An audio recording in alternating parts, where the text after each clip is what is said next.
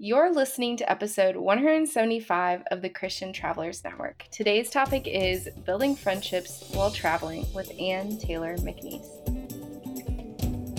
You're listening to Christian Travelers Network, the podcast and platform where travel stories, community, and scripture combine. Hi, Christian travelers. I'm so glad that you're here. Today, we're going to be talking about mental health and how it's so important to be building a community of friends, even while we're traveling. And today, Anne, a licensed marriage and family therapist, will be talking more about those things. But before we dive into that, I want to once again point you to our website, christiantravelers.net. There you'll find other faith and travel resources and our online platform to help you connect with other travelers, share your God moments, etc. We'll be launching in the next couple of months, so stay tuned. Now, without further ado, Anne is a licensed marriage and family therapist in Southern California and the host of the Soul Grit podcast, covering mental health and the Christian faith. Anne is an extrovert who loves tacos, the beach, and talking about Jesus. Hi, Anne. How are you doing today? Hi, thanks for having me here today. I'm really happy to be here. That's wonderful. We're glad that you're here too. Can you tell us a little bit more about yourself and how mental health applies to travel? Sure, yeah. I'm a California native and I'm married to a Minnesotan. So we've done a little bit of back and forth travel through the states. And we have 3 kids. We live in Southern California and we're just in that really busy raising kids stage right now. But I also have a practice in my community where I see individuals and adults and couples mostly who want to get their marriages on track or who are having trouble in other family relationships or just struggling with depression and anxiety. And then I host the Soul Grit podcast, which is about a year old now. And I just like to have discussions about mental health and faith and how we integrate those things and how Christians can take care of their mental health. That's awesome. One of the things that I've heard from some travelers is that they're kind of intimidated about traveling and finding connections, that they're kind of fearful of being alone. Um, what advice or thoughts do you have about that? Well, I think when we're going to put ourselves out there traveling, like some people have to have a travel buddy, right? And the other people have to do it on their own and just, brave brave the wilderness themselves, right? And I think there's benefits to both ways. Like traveling with someone, as you know, can really deepen your bonds and build the Mm. friendship. I'm sure we've all also had the experience where you travel with someone and you're like, we're not as good of friends as I thought we were, or that person really bugs me. and and I think it takes a certain type of personality to actually go somewhere on your own, but that can Mhm. be a really rewarding experience too. So, some of the things you might consider is just how am I doing in my relationships in general before I Mm. even book a trip?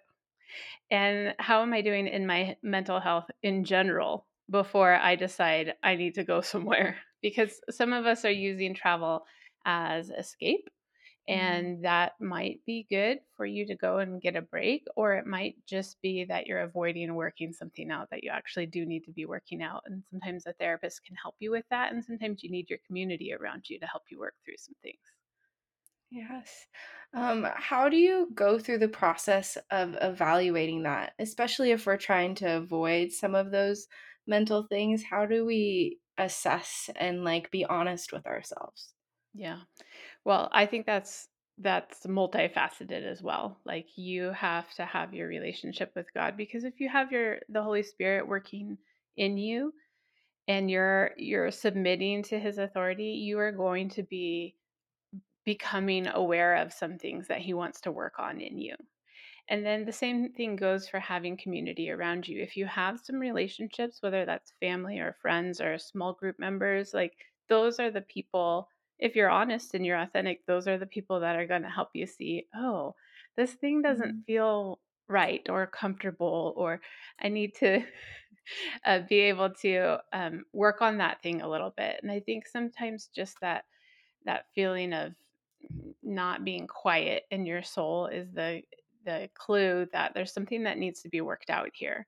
But then we also have like really good mental health indicators. Like you can go anywhere online and find out what are the signs of anxiety or depression. And most of us are going to experience that at some point in our lives, especially as we're going through this technological age, as we're coming through a Mhm. pandemic, all we're going to have some depression and anxiety symptoms. And you need to know, when is it just sadness or just I feel hyped up or worried about my day, and when is it a clinical problem that I need to go seek help for? Absolutely. That brings up an interesting point. The pandemic really affected us in many ways, our communities, our friends. So did social media, has social media. I feel like it's Mhm. something we're clinging to more and more. How have you seen those things impact friends? Yeah. Well, I think there's a good and there's a bad. And I'm sure everybody would say that, but maybe for different reasons. Now, the good part is you might have an awareness or a connection with people that you wouldn't otherwise have connection with. Like, I haven't talked to anybody from my high school for 20 years, but I kind of know what they're doing because they're on my Facebook, that's not really a valuable connection for me at this point. But on the Mhm. other hand, I have a couple of groups on Facebook of people who have similar interests. They may be Christians, either in like the therapy world or the fitness world, or something that I'm also interested in. And those people have become my people. So that's a benefit. Sometimes in your community, close by, especially if we're under quarantine orders, like you can't be around people that get you really close by in your local community, but you can find those people. Like one of my best friends I met online, and she lives in Indiana and I live in California, and we talk all the time, and I wouldn't know her if it weren't for Facebook. but but on the other hand, one of the interesting things that I heard recently, we all understand how polarized our society has become and how people are canceling each other and Mhm. fighting against each other. And one of the things that social media does is it allows you to find the people who agree with you and cancel the people who don't, versus Mhm. local community where you get a big range of people who might challenge your ideas and pull you out of your comfort zone and actually make you think more clearly. Yes. I know that you just listed one of those values of a diverse community being like they challenge our thoughts, but maybe what are some other reasons to value community? Well, I think when we look in scripture in particular, we see community. Right now, I'm going through a Bible study in Nehemiah. And when the first thing they do after like working really hard to build the wall is they all get together and they read the scripture together. And then they're sad Mm, because they realize they weren't doing what the scripture said. And then Nehemiah says, "No, this is the day to celebrate because we're turning things around. You need to go eat food and celebrate with your friends and give gifts to poor people." And so I think if we could kind of have that attitude of when we gather together, we repent of what's not going well, but then we celebrate that we're in the community of God and food is really important. I mean, that's why a lot of people travel too, right? Like I want to have the food of different cultures, and there is a celebration there that we can praise God for. absolutely. And I love how they really took in scripture, they took what could have been such a like let's beat ourselves up for our shortcomings into Mhm. let's celebrate that we're like making another milestone in this journey. Yeah, yeah. Then if you flip over into the New Testament, I mean, like Jesus was a gatherer, right? Like wherever he Mhm. went, people would come around him. And then when he returned to heaven and gave us instructions about what our communities would look like, he said, we're going to gather, we're going to teach, and we're going to teach people to obey his commands. And that looked like in the early church, sharing food, sharing possessions, just being together more time. And that's something that we maybe don't do as well in our modern culture because, oh, I don't need to be with you because I can text you really quick, Mhm. versus come into my home and open up my fridge and let's eat popcorn together or what, like Yeah. that's a different. Um, that is, yes, Jesus really did bring people around him. And how would you be more intentional about creating community, or how does someone kind of draw that community to them? Yeah. Well, I think I'm an extrovert, so I know it's probably going to be easier for me, but I think that we have to get over ourselves. Like, that's the first thing. Like, you can't be embarrassed or think that somebody's going to think you're weird if you talk to them in the grocery store or at church or on the playground or wherever you are at school. If you're a student or even a teacher, you just have to think everybody's probably as lonely as I am, and everybody, like, my mom used to tell me this when I was a teenager, like, "You're so worried that other people are looking at you thinking that you look weird, but everybody else is thinking about themselves, thinking that they look weird." And so if we get our focus off ourselves and what we might look like and start just, I mean, just give somebody a compliment or just notice something that they're doing. Like, I don't have a single tattoo on my body, but if I see somebody that has a tattoo, I might ask them a question about that. I'm also not a dog person. I really like I have to go wash my hands if I touch a dog. But if somebody walks by my yard, like I'm looking out my front window right now and somebody walked by with a dog, I'm going to say, "Oh, what kind of dog is that?" Not because I'm interested in dogs, but I know they are and I want to draw them out and I want to start a conversation there. Mm.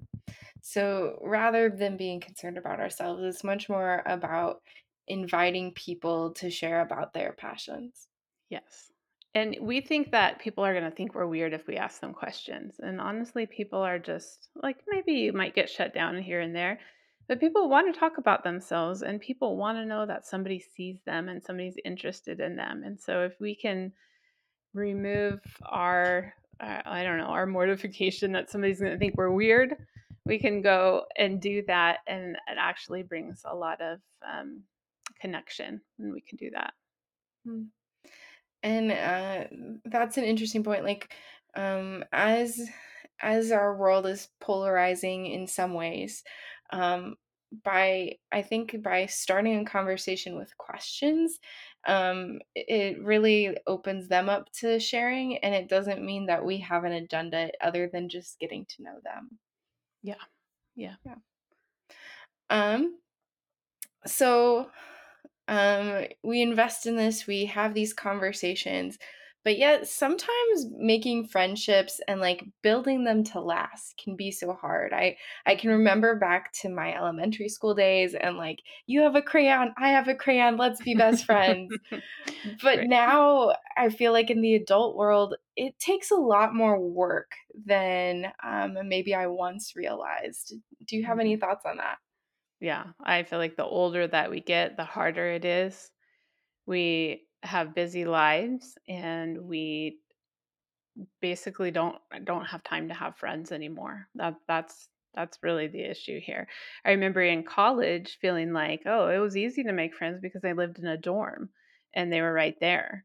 Mhm. And then when I got married, we had to join a young couples group so that we could have friends that were in the same life stage. And then we had children, and that became even harder because we have to be home at 7 p.m. to give people a bath, you know?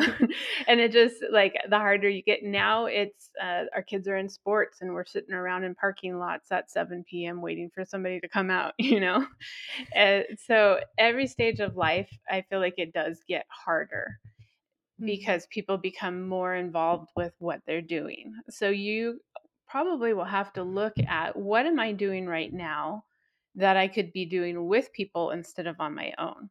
So Mhm. if you're, for example, taking your kid to a sports practice, could you bring a snack and talk to the other moms on the bleachers? Or if you are going to the gym, could you make sure you see the same people that show up to your class and actually get their names? Like just do the things that you're already doing, but do them with people. That I Mhm. think is a really big part of it. And then if you find that you're not really doing anything that could actually be around people, that's when you have to think, okay, do I need to join a meetup? Like, what do I enjoy Mm. doing? Should I do some community service? If I decide to book a travel, should I book with a group versus just trying to go the cheapest that I can? Or if I do go and I'm getting Scott's cheap flights and I'm going to a hostel and I'm doing that kind of stuff, can I have community meals with someone? Like, how can I do this to make it so that I am around people? And I'm by no means saying that 24 hours a day, all days of your life, you need to be with people, because that would be not good for you either. But if you're noticing that you're struggling in this phase of life, feeling like you don't have the friendships that you wish you had, it probably just takes a little bit more effort to look at your schedule, reach out more, be the one to text. Don't be afraid to take initiative. Mm. Yeah. I heard it once said that, oftentimes we're waiting around for people to message us and invite us, Hmm. but sometimes we need to be the one to invite because likely they're sitting around and waiting as well. Yeah. Yeah. Yeah. And like my husband and I enjoy like going out to lunch with people after church, or having people over for dinner. And I can tell you, like 90% of the time, we are not invited to do Mm. something. But we don't really let that stop us to be from being the ones that suggest. And I'm not. I don't think that people just don't like us. I'm not claiming that. I'm saying that people don't know they need to take the initiative, or they feel like, oh, they're too busy, or I don't want to bother them. And when we're standing around after church going, somebody wants to go to lunch with us, you know? Oh. Yeah. Um, on a semi-related note, Okay. something that I've seen on social media as we're talking about these different stages and how it's hard to build friendships as we transition from being single to married to having kids. There's almost this stigma around having children that I've seen where it's Hmm. like we're going to lose out on so many blessings and so many opportunities, like so many of the joys because now our kids are going to consume our life. But I know that the kids are also blessings. Can Right. you speak a little bit maybe to this maybe altered perception that if you've seen it? Yeah, for sure. And I do think that you go through that feeling.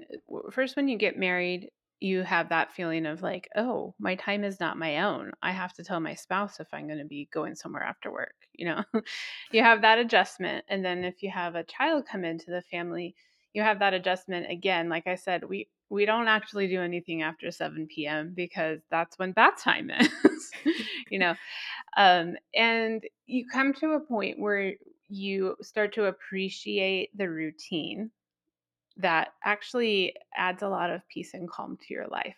So, bath time is at 7, bedtime is at 8. I read my Bible and check my Facebook from 8 to 9. And then my husband comes upstairs and we watch a show at night. Like, very routine. But it's the predictability of it adds a lot of calm to my life. So there's a reward to that. But there is a trade-off that you're not able, like we used to be able to call up friends. I would get out of class at 9 p.m. and we could call up friends and say, hey, you want to go get ice cream and donuts?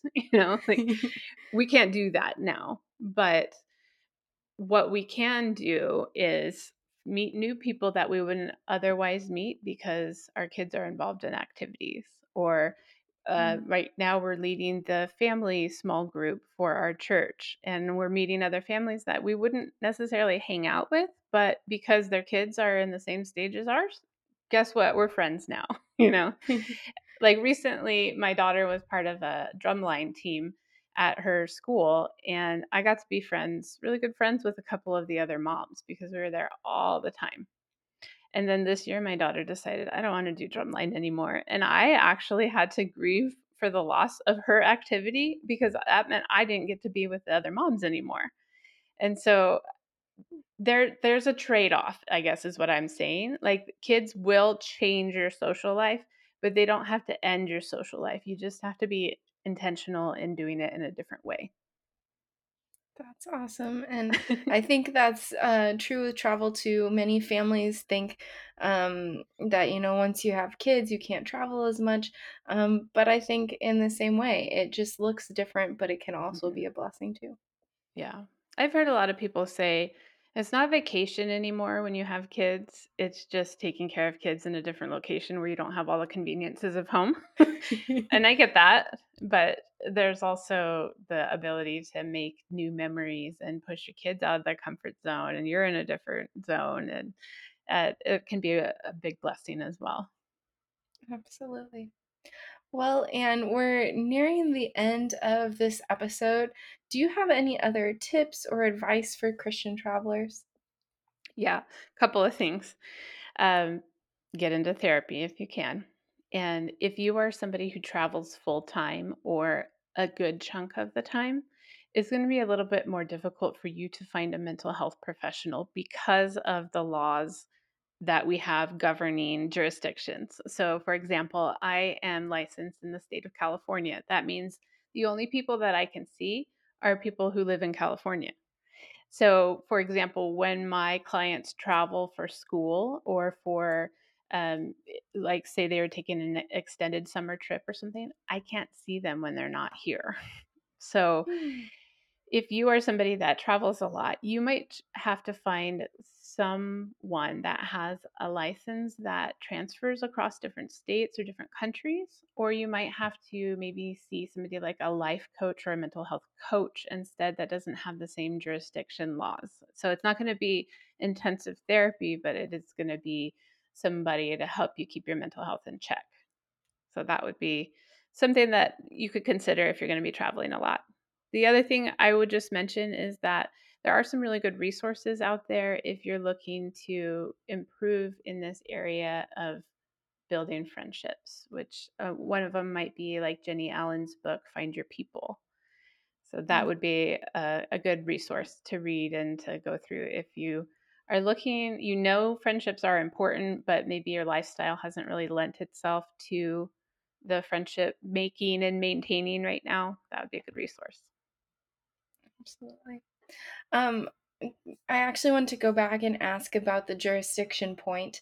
Um, Telehealth has become a much more common thing. Is that apply Mhm, in the same way then too? Can't go mhm. across states or some countries? Yeah. So the good thing about telehealth is I can see people who are in Southern California, Northern California, when people go on road trips, like if they're still in the state, like I can still see them. I've had people pull over at a gas station before when they were on a trip to be able to have their therapy appointment. So that is a good thing. Some states are shifting some of the laws a little bit so that people can see across those state boundaries. However, not all the states are there. There are a lot of therapists lobbying for that right now, or saying the change in the technology really warrants a change in the legal system for this. Okay. So it's not there yet, but it's getting better. Okay. Well, that is good to know.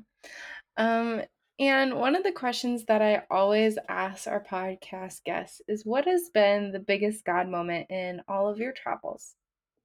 Here's the fly buzzing me. Sorry. Um, yeah, I was thinking about that this past summer. We took a big long road trip, like 3,000-mile road trip through Utah and Colorado. And funny thing was, we traveled with another family that was from Idaho, and we met in Utah. And it was right before Father's Day, and we said, okay, well, we bought the groceries, basically camping style. There, all the stuff is in the cooler. We're going to cook at the campsite for the first 2 nights. Then the third night is going to be Father's Day. So for Father's Day, we should take the dads out for dinner. Great plan, right? Well, Father's Day is on Sunday, and this is southern Utah, where everybody is Mormon. And there was not a single restaurant open. And so and plus my friend has celiac disease, so she couldn't eat just anywhere. You couldn't just grab a hot dog. And so there's no restaurants open. So we started thinking, okay, plan B. Let's go to the grocery store and we'll get steaks. Dads love steaks. We're going to cook the steaks. Then we find out small town, rural Utah, the grocery stores are not open on Sundays either. So, so then we had 5 kids and 4 adults and 0 food left in the cooler. So we're thinking like, okay, we got some granola bars and there maybe a couple eggs left and a head of lettuce. What do we want to do? And so at that moment, the host of our campsite had just returned from a 3-day backpacking trip. She hadn't taken a shower, she hadn't unpacked the truck or anything. And we were up by her site because we were trying to get reception on our phones to find some place that was open. At that moment, she heard us talking that we didn't have any food and there was no place open that we could go. And she goes, I probably have enough stuff in my freezer to be able to feed you guys. And meantime, she's a mom of 6 and her husband is dealing with a migraine at this moment. So she just came back from backpacking trip. She hasn't showered. She's got 6 kids and her husband's like laid out on the couch. And now she has 9 people who don't have food. And she goes, "It's okay. The Schwan man came. I got meat in the freezer, and so we went back to our coolers and we scrounged up, like a half a cucumber and a bag of corn and a head of lettuce, and there was some rice. And she thawed the meat, and we just cooked it all like smorgasbord, like potluck style. And we sat at her campfire and we chatted for probably 2, 3 hours with somebody we'd never knew before. All we knew was that she had hospitality and that she was willing to feed us and our children.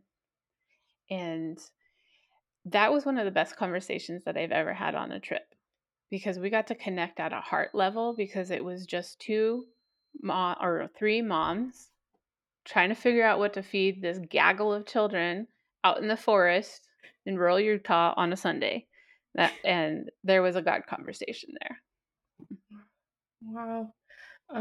That's an incredible story. Thank you for sharing it. What a blessing to get to have that community in the midst of rural Utah. Yeah, that was fun. Yeah. Well, Anne, we've really enjoyed having you on the podcast. How can our listeners connect with you outside of today's episode? Yeah, thanks for asking. Soul Grit is the name of my podcast. If you'd like to learn more about Christian faith and mental health, and is therapy really for Christians, and what should we think about things like EMDR and CBT, and some of these things you might have heard about the mental health field, do a lot of education on that. So you can find the Soul Grit podcast on Apple or Spotify or Google or wherever you get podcasts.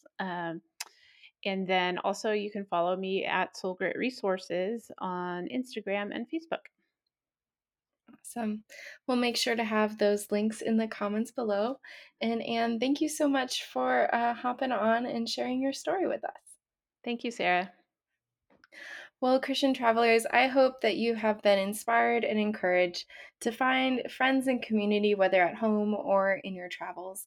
And if you're looking for some related episodes, I encourage you to check out episode 170, Making Friendships on the Road, or episode 37, Worshipping on Your Commute with Shannon Davis. Until next time, safe travels and God bless.